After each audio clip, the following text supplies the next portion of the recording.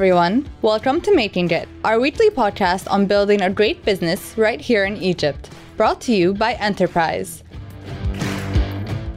This season is sponsored by CIB, the partner of choice for CEOs and leaders of businesses at all stages of their growth stories. And by the United States Agency for International Development, which has a 40-year history of inspiring Egyptian success in partnership with the government and the people of Egypt. USAID promotes an environment where all groups in Egyptian society can lead healthy and productive lives.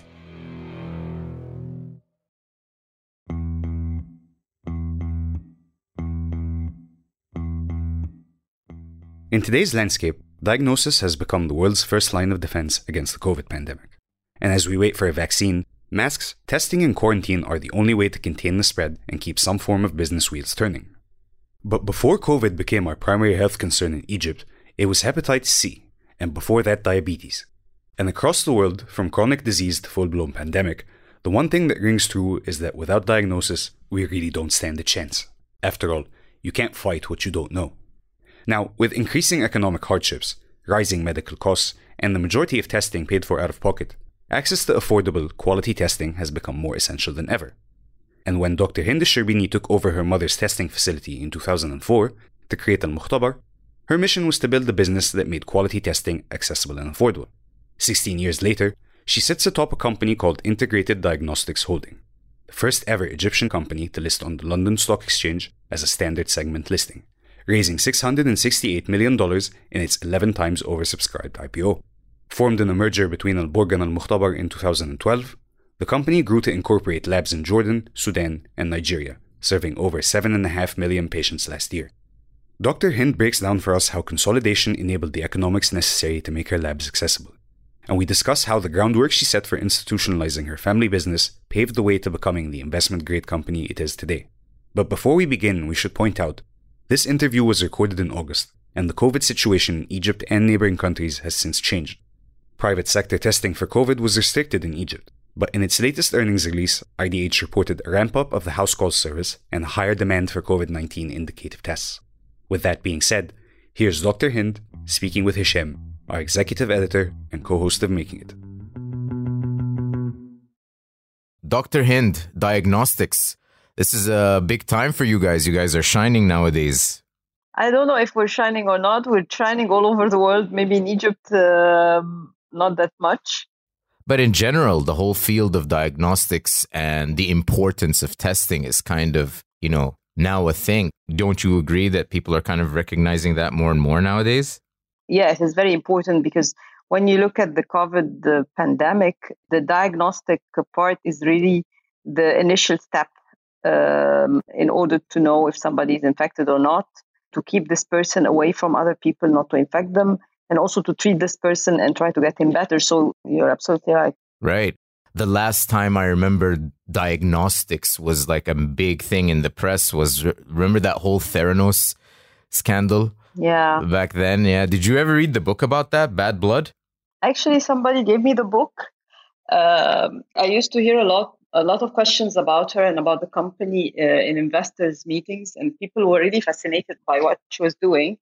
And then all of a sudden, it just went out as a very big scandal and so on. So I read some of the book, not all of it, but I know the whole story, yeah. As an entrepreneur in the diagnostics field, did you kind of smell the BS before the scandal broke out?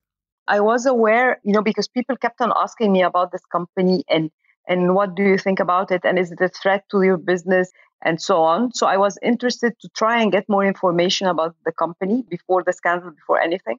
And I couldn't find any scientific information about the way she was doing, because the thing is, she was doing the tests with very small amount of blood. And supposedly that this was the new way of doing the diagnostic tests. As being a pathologist, I tried to understand how she was doing it and the science behind it, but there was nothing published about her, nothing about the way she was doing this or any scientific data. So I was a bit skeptical, but I didn't know, of course, the whole thing. I did not anticipate this whole scheme and this whole story. No, I could not. I bet no one kept asking you about her again after that. one of the investors actually gave me the book as a present. Wow. Because people were really fascinated by what she's done. And she has a lot of big names on her board. She had a lot of investors and people who believed in her story. Massive. Henry Kissinger was on there. I know Bill Clinton was promoting her. Yeah, she had a lot of big names on there.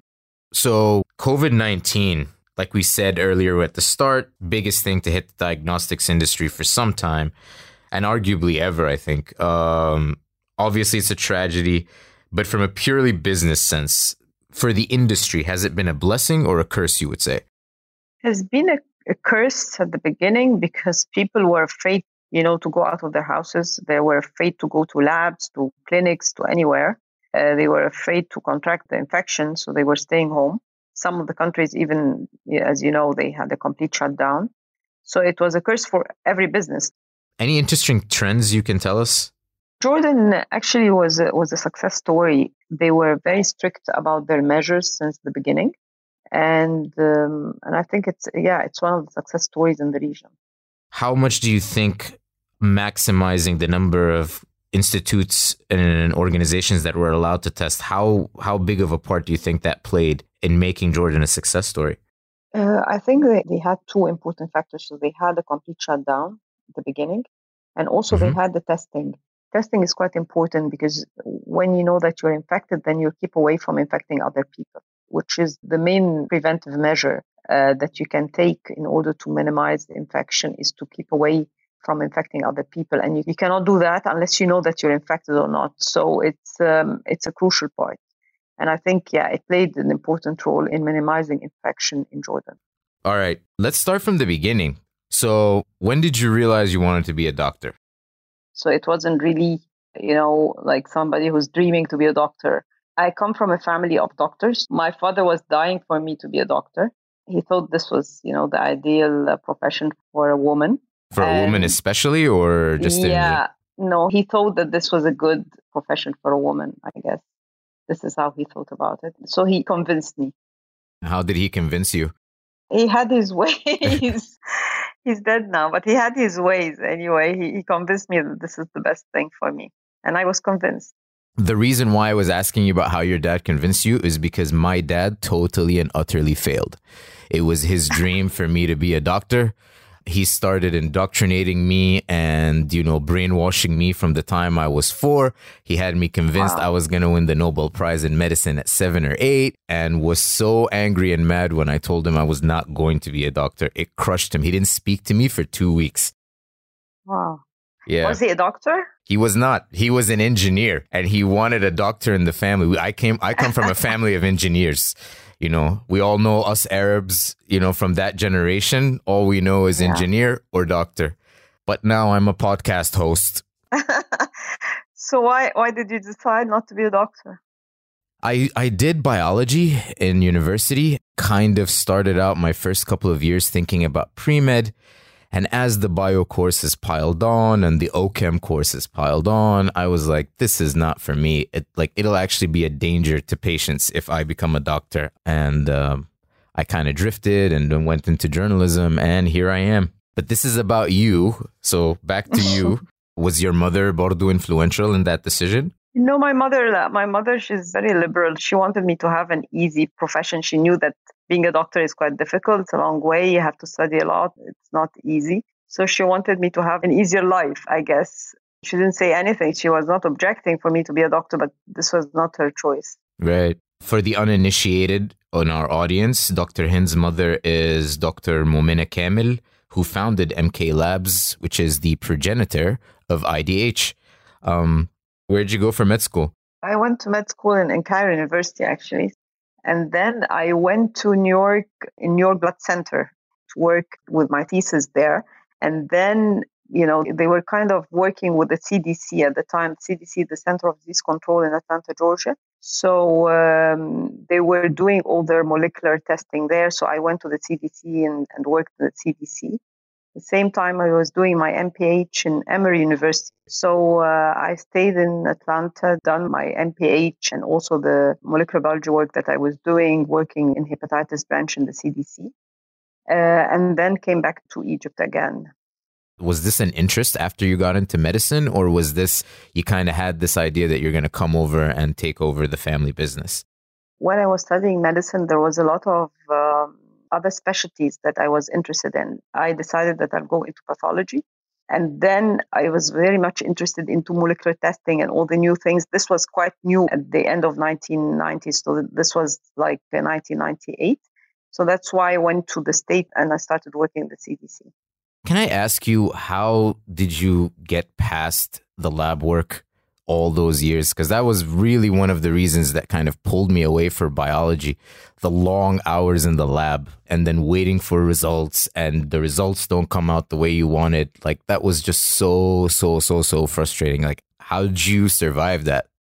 You know, when I was in the States, it was all about research. And I was at the best, in the best place where you can have everything available, the best brains. And I was also studying MPH, which is Masters of Epidemiology. So I was also studying how to do a research properly and so on. It's very interesting. It's kind of you're trying to solve a problem, and there are a lot of thinking that you put in every research that you're doing, and it needs a lot of patience and perseverance. But the results are quite amazing when you get them out and when they make sense. And this was very interesting for me, and I could have done this forever. However, again, my father, he wanted me to come back. So when I came back to Egypt, we don't have all the availability of things like in the States. You don't have the research mood in Egypt. You Right. don't have also the money to do that. Yeah. So I had to shift to the more practical part of, the diagnostic part, dealing with patients and so on. When did you realize that going into business was the thing for you? I just shifted from research back to clinical work, and I started working with my mother in her private lab together with the university. So I was teaching in university, working there, and I was also working in her private lab.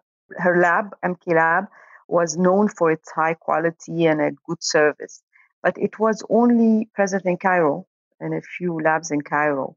However, the rest of the country, it was not present in the rest of the country, and it didn't really make sense to me. Why should this be available to only a small percentage of people? People have to travel to get properly tested. This didn't make any sense to me. So I thought, no, we need to grow the business. We need to make it more institutional. We need to have a quality system in place. We have to have every specialty with us and so on. So it started from this idea. And in order to do that, you need to have some business background. So I went to the AUC and took a management diploma. And then I went to London Business School and I've done my MBA. But this was later.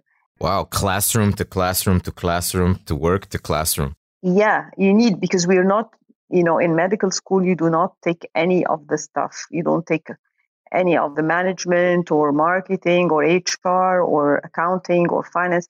You don't get any of these.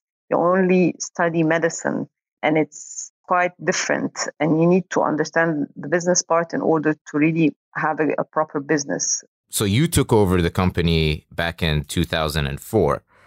Was it a fulfillment of a dream? Were you kind of groomed for it? Were you excited, or was it a burden for you because you have to carry on your mother's legacy? What were your feelings? No, it wasn't a company then. It was a lab. And I decided to make it a company in 2004. I decided that this should be a company and it should be, properly run, and we should have a financial department, we should have an HR department, and so on. So it wasn't a burden, and nobody really pushed me to do that. It's just kind of the evolution of the business. And if you are somebody who wants to do things correctly and properly, you need to do it in this way. You definitely clearly are a hard worker. Like 2004 to 2020, the company has had so many milestones, from the expansions, both in product offering and location. You had the mergers and acquisitions and the blockbuster IPO. You've done it all in a very, very short time. So congratulations. Thank you. Walk us through that growth strategy. In broad terms, how did you execute on that vision?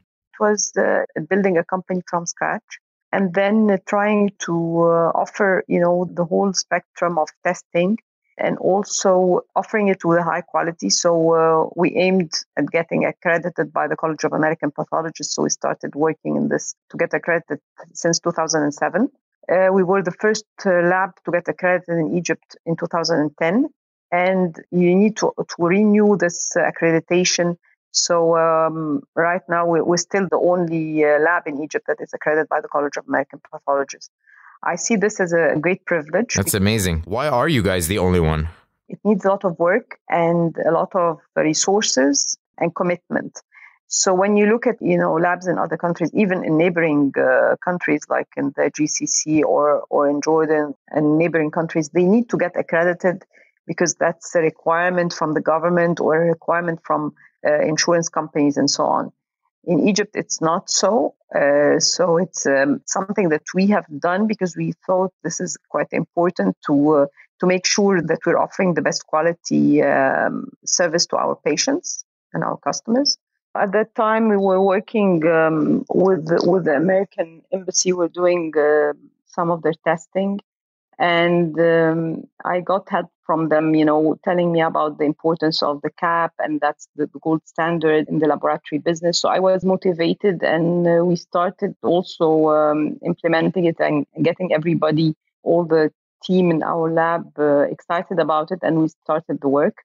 So this was an important step in our growth. A medical service and healthcare needs to be built on quality. It's not about growth, and it's not about just, getting the service, it's about getting the highest quality service to the patient. As Theranos has taught us, yes. Yeah.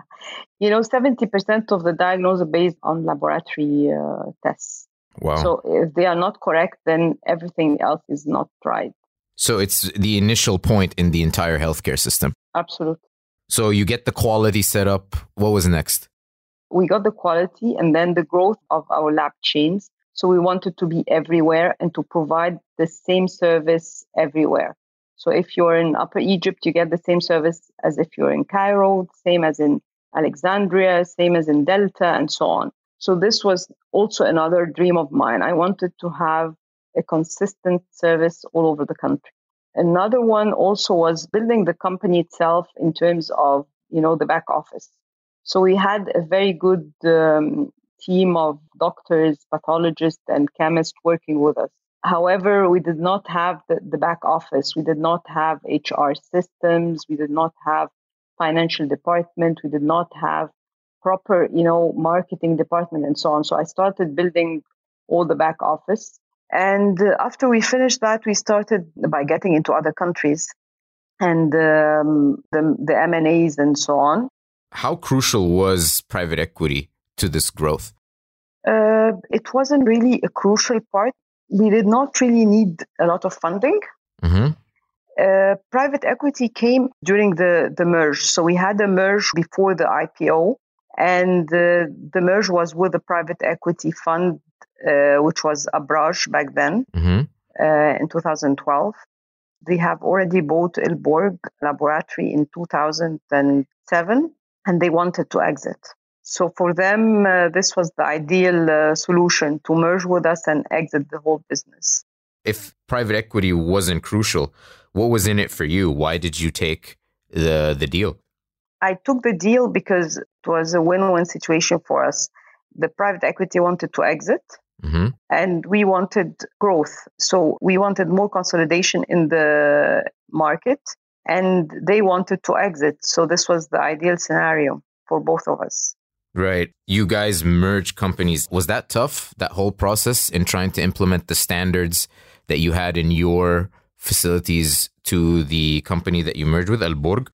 We actually merged not only El Borg. So we merged El Borg, we merged Biolab in Jordan, we merged Atra Lab in Sudan. So we had 3 companies that we merged together with Al Muqtabar. There was a culture issue that we needed to overcome, and also a quality issue that we needed to work on. So we started working on these 2 aspects and standardize everything before the IPO in 2015. How strenuous was that process? I mean, it wasn't very easy because at the same time, we're also building our mega lab, which was the first mega lab in Egypt with all the new systems from Roche, Siemens. And this was also another milestone for the company. So we've done both, merging the companies, doing our mega lab before doing the IPO. It wasn't easy, but it was doable. After that, as Abraj was looking to exit. Actis comes in 2014 with $113 million investment. Did you guys pick Actis? Did Actis approach you guys? How did that deal go through? So Actis approached us, and as I said, Abraj wanted to exit. Right. Part of this was a diversification, decision as well, because like my mother, she started this business since 1979, and she had everything put in this business, and part of it was to diversify. So this was the idea for her. And I knew that Actis were quite good private equity partner that worked with very prominent institutions. They had also very good history in Africa, their connections in Africa that would help the company. So this was the idea behind Actis. So 2015 was the milestone year, the first Egyptian company to IPO on the London Stock Exchange, not as a global depository receipt, but a standard segment listing. Must have been a big year for you guys, right? Yeah, it was. I mean, we had a lot of traveling, a lot of meetings, and it was definitely a big year, yeah, but it was quite successful. So one of the things that really, really, really interested me about the IDH story was that you had kind of kicked off this trend of African companies going to the LSE, but you also were at the cusp of this trend where Egyptian and regional family-run companies are becoming full-fledged corporations. So my question to you is, can a family-owned business achieve the same level of growth as a corporation, or must it evolve out of that? I think it must evolve, definitely. What's restricting them from achieving that growth? When you have a corporate, even if it's a private, doesn't have to be a public, company, but having a corporation, you have people who are more or less independent. They are not really emotionally involved with the business, and that's important. Right. And also you have people who are very pragmatic and look at the business in a pragmatic way. And you can also have talents that are not essentially part of the family, and they can have managerial and directors roles, which is not the case in the family-run business. This is now something that other African companies are doing, but it wasn't the case back then. You were kind of pioneers in the whole thing. We're kind of pioneers, and it wasn't easy, and there are a lot of requirements that we had to do and a lot of things that we had to go through. But we started actually because the company was quite ready. So we were not really the standard family business. We were quite... You've institutionalized. Yeah. Long before the IPO. Right. So it wasn't a hard sell for investors on the roadshow then? No, but still we had a lot of things to be implemented before the IPO, but it wasn't very difficult because, as you said, we had a lot of things done before. So it wasn't difficult at all to commit to the listing regulations? No. We were already a company with a board members and so on, but we had to change the board members to have more international independent members. 2 of the independents are foreigners. So we had to make changes at the board level. And there were a lot of the steps that need to be done to have, the same auditor for the whole company and stuff like that. But it wasn't very difficult. As I said, we had things done starting from years ago. Yeah, your board of directors is actually one of the most impressive, in emerging markets. European and Egyptian business leader. Your chairman is a member of the House of Lords. How did you manage to rope those people in?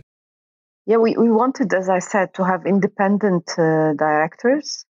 And we looked at having people with experience, either having experience in the field or having international experience and work in our part of the world, as well as being members of other, listed companies so that they would give us the experience of the London Stock Exchange and so on. So this is why we approached these people, and we were lucky to have them accept to be members of our board, either the chairman. Was it tough convincing them? No, not really. No, they liked the idea and they liked the business, and they were convinced about what we were offering, and they were quite enthusiastic to be on board. What was your pitch to investors? Really? What was the investment case that you made for IDH? Yeah, so the investment case was really based on Egypt as being the second largest country in Africa, having IDH as a main diagnostic provider, and the gap between the supply and demand in the diagnostic business, and also the high prevalence of a lot of chronic disease that necessitate lab testing, and our high quality service that we provide, our culture and relationship with all stakeholders, from companies, from insurance companies to doctors to our also well-known brands. These were the factors that we really talked about. The IPO was 11 times oversubscribed. Yeah. Wow. Did you expect it to get this big? No, I was actually on the road show, me and the IR and our CFO. I was talking and saying the same thing over and over. But I was glad that people liked the idea and liked what we were telling them, and they were enthusiastic about it. Were you surprised, though, by how oversubscribed it was, the demand for it? I was seeing people, happy about what we were telling them, and they were happy about the story. But 11 times, I wasn't expecting the 11 times. We were happy, and going to London Stock Exchange and ringing the bell and all this. How was that feeling? The entire LSE looking at you guys. No, it was quite nice. It was a good moment. Why go to London? Why not the EGX? Back then, it wasn't very easy. As you remember, we had the revolution, the first one, and then the second one, and we had a lot of changes going on. Right. So it was a timing issue, actually. So we went to London. Any thoughts of a dual listing down the road? The EGX, maybe? I'm always thinking about that. I think that's our natural route. We have to be listed in Egypt, and we want to be listed in Egypt. So I think this is actually something that is going to be done in the future. Any thoughts on when? Any time frame you have in mind? I really cannot give you any time frame now. Can we say soon at least? Yeah, we're working on that. We really want to be listed in Egypt. Absolutely. All right, I think now's a good time for a quick break to thank our friends who helped make the show possible. Making Data is brought to you in association with USAID. For 40 years, the American people, through USAID, have invested over $30 billion to inspire Egyptian success in partnership with the government and the people of Egypt. USAID promotes an environment where all groups in Egyptian society can lead healthy and productive lives. So you were mentioning earlier how mergers and consolidation really played a big part in making you guys the market leader. Why consolidation and not kind of organic growth? No, we've done the organic growth. I mean, Al-Muqtabar has... Well, I mean, I guess not exclusively the organic growth. Healthcare services is becoming really very expensive, especially if you are going to provide a high quality service. It is quite expensive. And in order to decrease costs, consolidation is very important. So when you consolidate, you're able to decrease costs. So you're able to provide a high quality service at an affordable price. Right. Given where we're working, given Egypt, given the affordability of the Egyptian population, you have to keep this in mind. And also, most of what's paid in healthcare is out of pocket. So we really need to think about the affordability. And consolidation is the best way to go for that, correct? Definitely consolidation is the best. If you do it right, it's the best way to decrease costs. Yeah. Has that been happening? Like have costs decreased both for you guys as an operator and for the consumer? Definitely. I mean, if we were not able to do that, I think we were not going to be able to survive all the country went through, especially with the devaluation at the end of 2016. Mm-hmm. Everybody was very skeptical, especially investors, foreign investors who were very skeptical when we told them that we're going to have the same margins. We had a major devaluation at the end of 2016. I mean, the dollar went from £8 to 18. Right. So this was dramatic. And when you look at all consumer businesses, prices were raised. Inflation was huge, yeah. Inflation was 70%. So everybody was raising the prices dramatically. And we only raised 12%. And the idea was that I do not want to burden the people with more inflation, especially that we're working in healthcare and we have also a commitment, and we have it's not only business, it's also healthcare, which is quite important and crucial. And for us to be able to do that and keep our margins more or less intact, was quite a challenge. And nobody expected that. And nobody believed us when we went and told them that we're Did you have to push this through the board? I had to, yeah. I had a lot of arguments. Was it a challenge? Did you get a lot of resistance, huh? Yeah. And ultimately, that boiled down to your consolidation plan from early on. So if that prep work and the consolidation didn't happen, it would not have been possible for you guys to keep the margins as they are. It would not have been possible given that we're serving around 7 million patients. This equation cannot work. You need to have this consolidation in order to do it, to decrease costs and serve as many patients as you can, and also make it affordable, and also, keep your margins. Right. But before the merger, Al-Mukhtabar and Al-Borg were kind of some of the biggest players in the field at that point, correct? Yes. Did the regulators give you any hassle over the merger? No, not really, because the market is highly fragmented. It's very fragmented. You look at the one doctor lab and you have more than 5,000. Then you have other chains, and then you have the university, and then you have the military labs, and then you have the Ministry of Health labs. And it's very fragmented. We're just a small part of the whole pie. So we predicted at Enterprise, a lot of through conversations with industry leaders, including yourself, that 2019 was going to be the year of consolidation for the healthcare market. That didn't really happen. Why is that? The problem in healthcare is that most of the institutions in healthcare are run by doctors, unfortunately. Okay, please explain. And when I say unfortunately, it's because doctors are quite good in their field, but they are not business people, and they do not understand the business background of things and how they should be done properly and so on. So everyone has his own, business, wants to keep his own business, doesn't really understand the market dynamics. Yeah, absolutely. And when you look at how fragmented healthcare is in Egypt, this is why the quality is not consistent. This is why the costs and affordability for patients, the costs are not consistent. What is going on in Egypt in healthcare does not really help things getting better. That's interesting. So even from the quality side, consolidation is kind of helping the industry or helping the consumer. But back to the original question, which is why 2019 was not the year of consolidation. You were saying a lot of doctors don't really get business.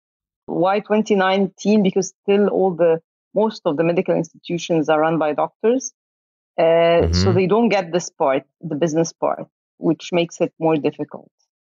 So how come the top 5 players in the market don't just approach them and be like, hey, we would like to buy you out, would like to bring you on board, bring your clinic into the IDH family, for example? Why aren't people selling? Why aren't, the big players buying?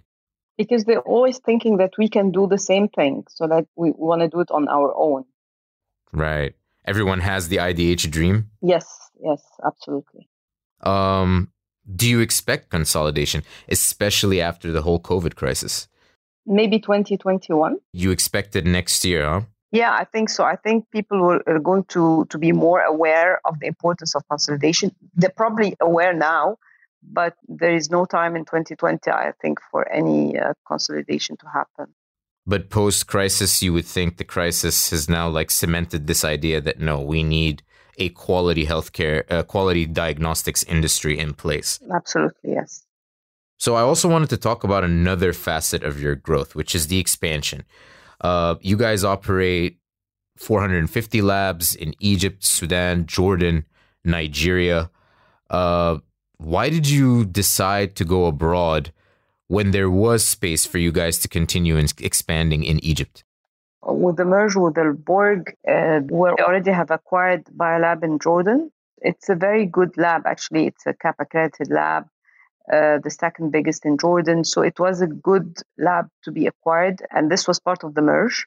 Going to Nigeria, the idea was to try and replicate what we've been doing in Egypt elsewhere in Africa, and we looked at Nigeria because it's the biggest country in Africa. And we don't think both ideas are exclusive. I mean, you can still grow in Egypt and grow outside Egypt as well. But other countries with similar market dynamics? Yeah, we were looking at big markets, also markets where there is a demand for a quality lab. So more or less the same dynamics as in Egypt, yes. So how does Egypt distinguish itself then from markets like Jordan, from markets like Nigeria and Sudan? So it's a big country. There is a high prevalence of a lot of chronic diseases, unfortunately. So there is a need for laboratory testing.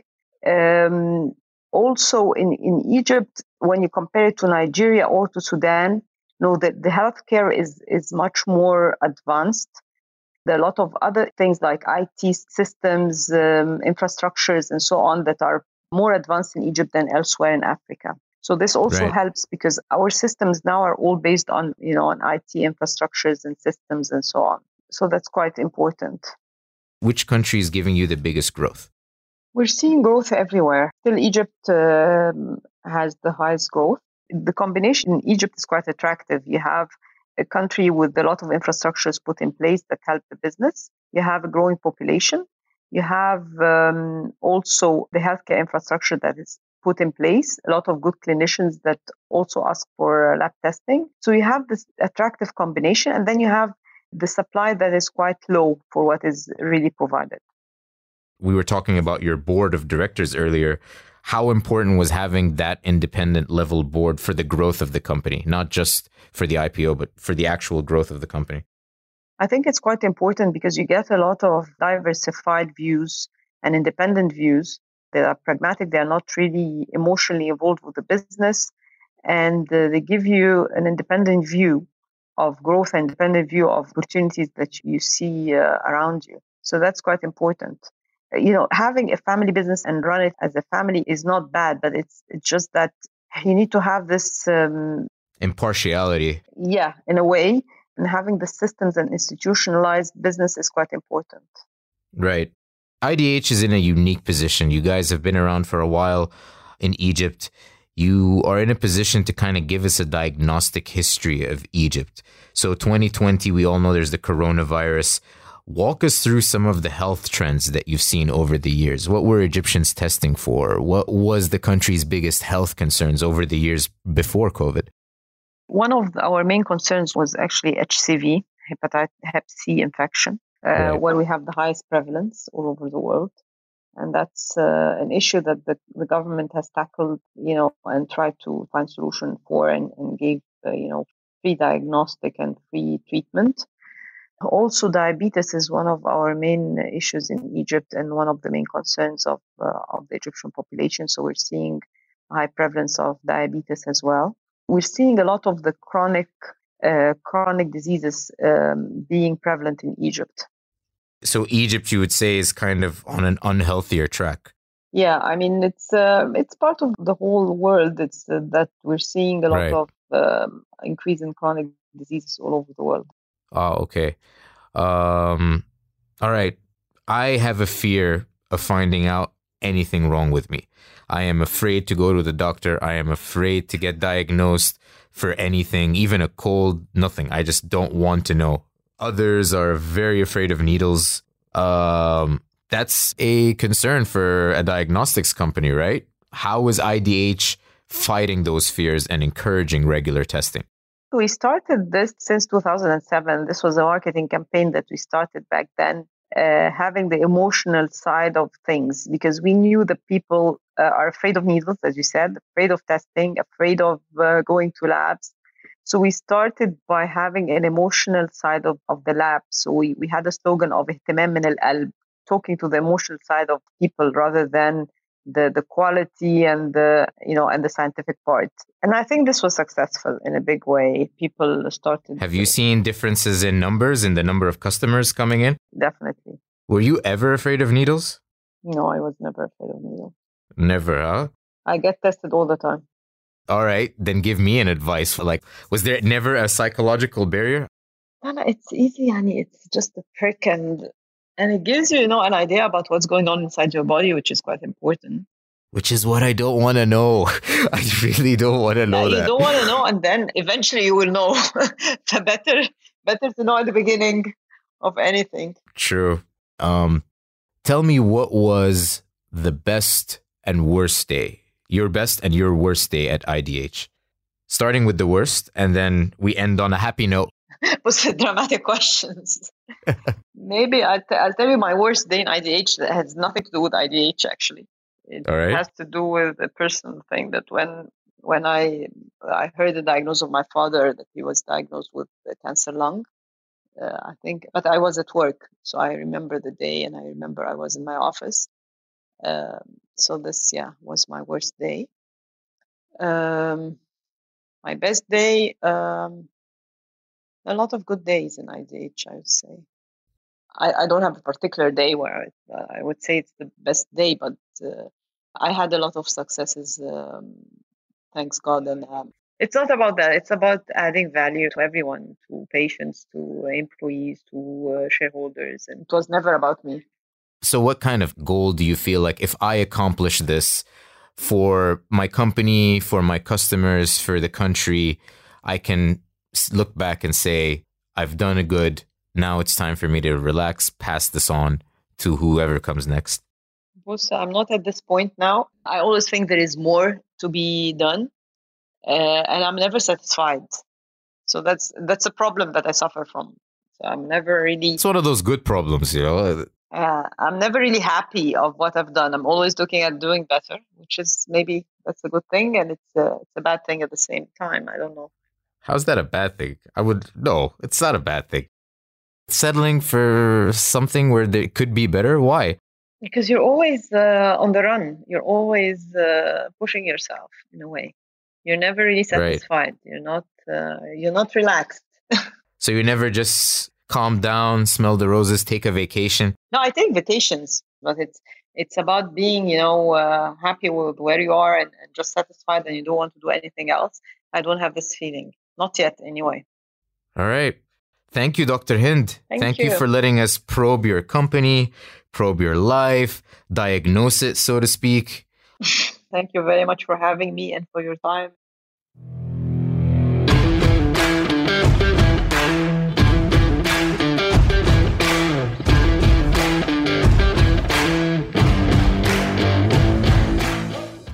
If you enjoyed this week's episode, hit the subscribe button on Apple Podcasts, Google Podcasts, or wherever else you get your shows.